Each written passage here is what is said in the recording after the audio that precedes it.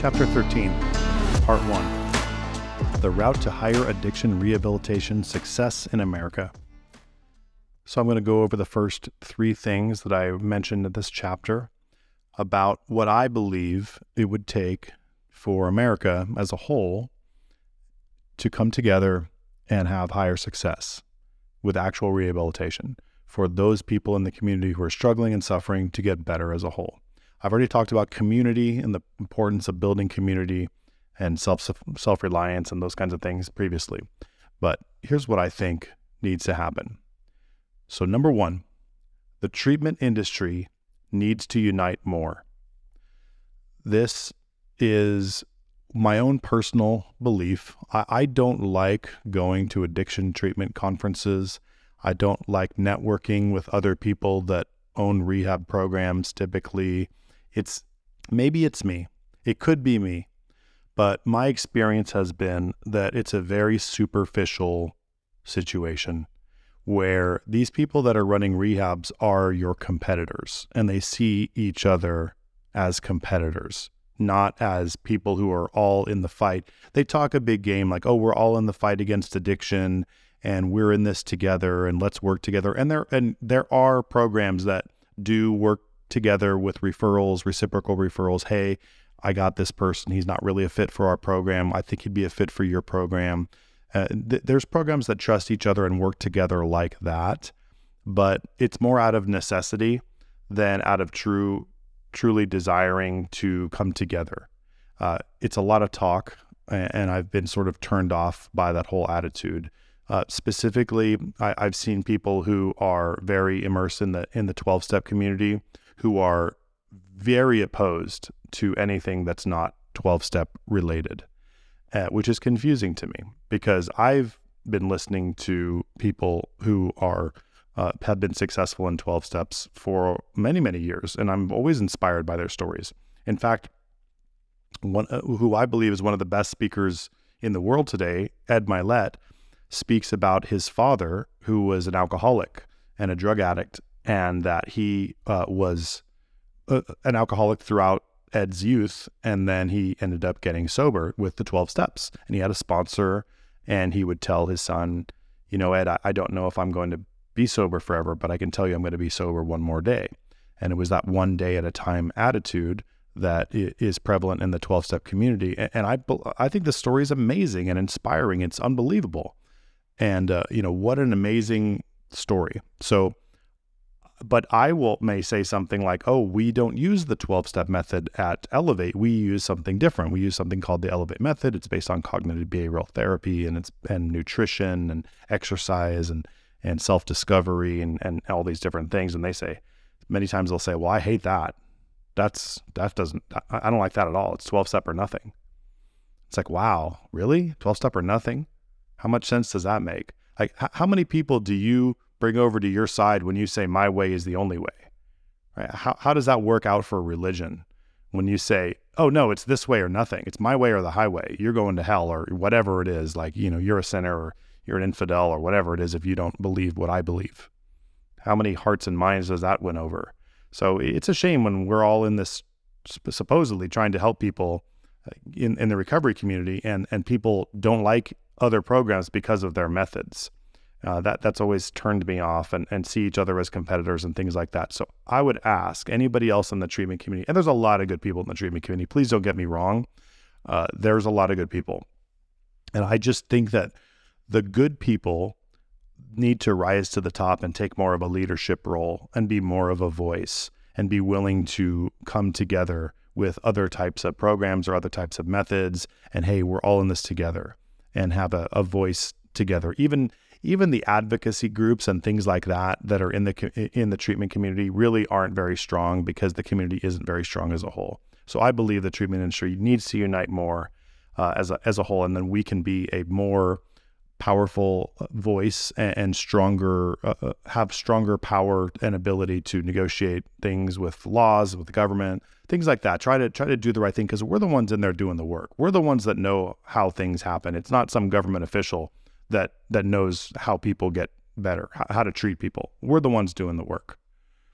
So I would hope that we can get together with that. And I will be the first to admit that I have myself withdrawn from the treatment community, and I would be willing to step forward if I see more of these things happen and more people take leadership roles and embrace other people. And I will also do the same myself.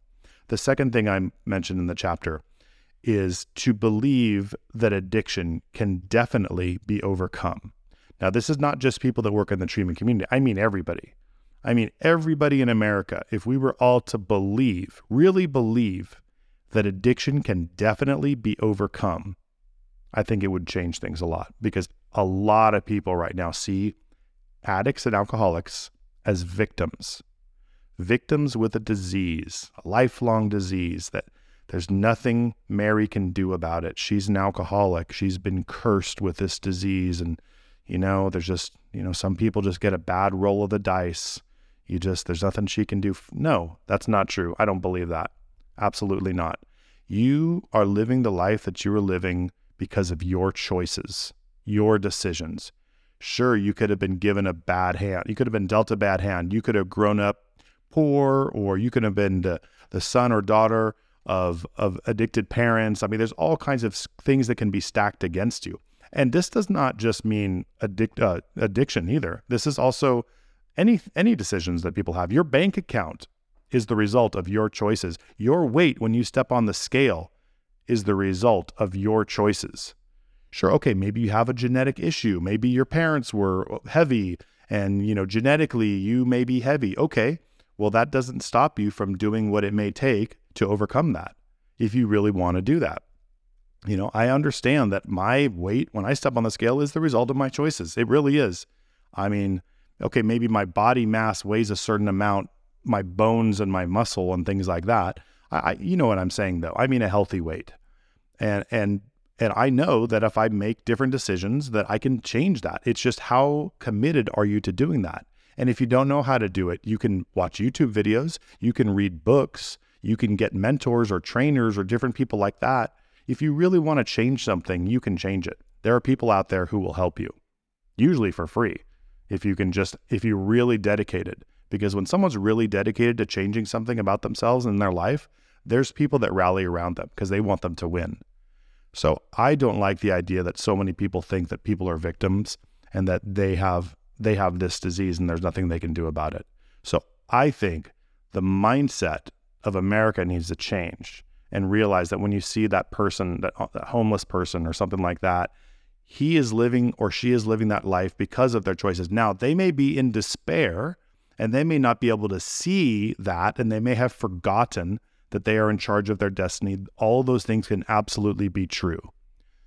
But if we know deep down they could change their life with a decision, and we believe that ourselves, then I think we will help those people more than coddling them as victims. Because I'll tell you what, every drug addict and alcoholic who got sober because they made a decision to get sober. It was not that they took some magic pill or something, some magic words were spoken to them and everything changed. They had to make that decision, and they were probably terrified, but they did it, and they did the work that had to be done to get there. I think we're too used to coddling people. We're too used to growing up, kids growing up getting coddled and things like that. We want to love them, sure, but we can't tell them that they're a victim. We have to stop that mindset. Anybody can do anything if they set their mind to it, and we need to remember that. The last thing I'll go over, number 3 in this podcast, is show compassion without enabling. And that goes into a little bit what I was just saying. You want to be compassionate with people. You don't know what people are going through, right? You don't know their history. So when I say things like people aren't victims, they're the result of their choices, realize that I am not being someone who is not compassionate. In fact, I believe that I'm being more compassionate because I'm actually giving them the power to say, you can change your life if you make different choices. And so, because if I don't do that, then they don't have any power. They're just someone who's a slave to something. And so when you don't enable people, and what is enabling, right? Enabling is giving someone money when you know they're going to use it for drugs or alcohol. It's allowing someone to walk all over you or bully you because they are, throwing a fit if they don't. It tears me up when I see parents who've been working hard their whole life to trying to provide, a nice livelihood for their children, and their children are ungrateful, spoiled brats who yell at their parents and talk to them like they, with no respect. Talk to them like they talk to an animal and get away with it, and the parents just take it. I'll tell you what, my dad would not have taken it if I would have spoken to him that way. And I believe that there needs to be more respect shown to parents and caregivers, and these kids need to be put in their place a little bit.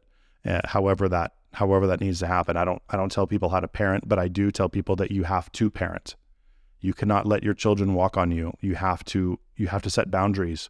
If your kid is addicted to drugs and they've stolen from you and have broken that trust, you have every right to kick them out of the house and change your locks on your doors and lock your windows, and do not let them manipulate you.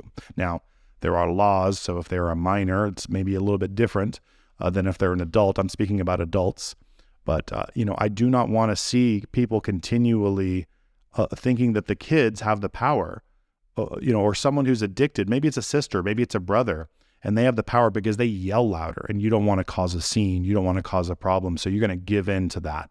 No, you are giving in to their addicted brain screaming, "I want drugs," and you're letting them have that. Now, you can have compassion. You can understand that they are going through something. They don't really know what they're doing. Their chemicals, the chemicals in their body have influenced their mind. They're not being themselves. You can have compassion for that. It doesn't mean you have to, break their nose if they yell at you or something like that. But you can have compassion, but do not enable them, because not because you don't love them, but enabling doesn't help them, right? If they are like homeless and you tell them, okay, I will let you spend the night here, but you're going to rehab tomorrow. And that's the way that it is. I'm helping you out. I'm doing this for you. Okay, that's fine. You can make that choice. Now, if they burn you and they sneak out at 6 a.m. and they don't go to rehab, and they kept that, they accepted that bed for the night, but then they didn't follow through with their obligation. You are not obligated to continue to help them. That is not being compassionate. That's being a pushover.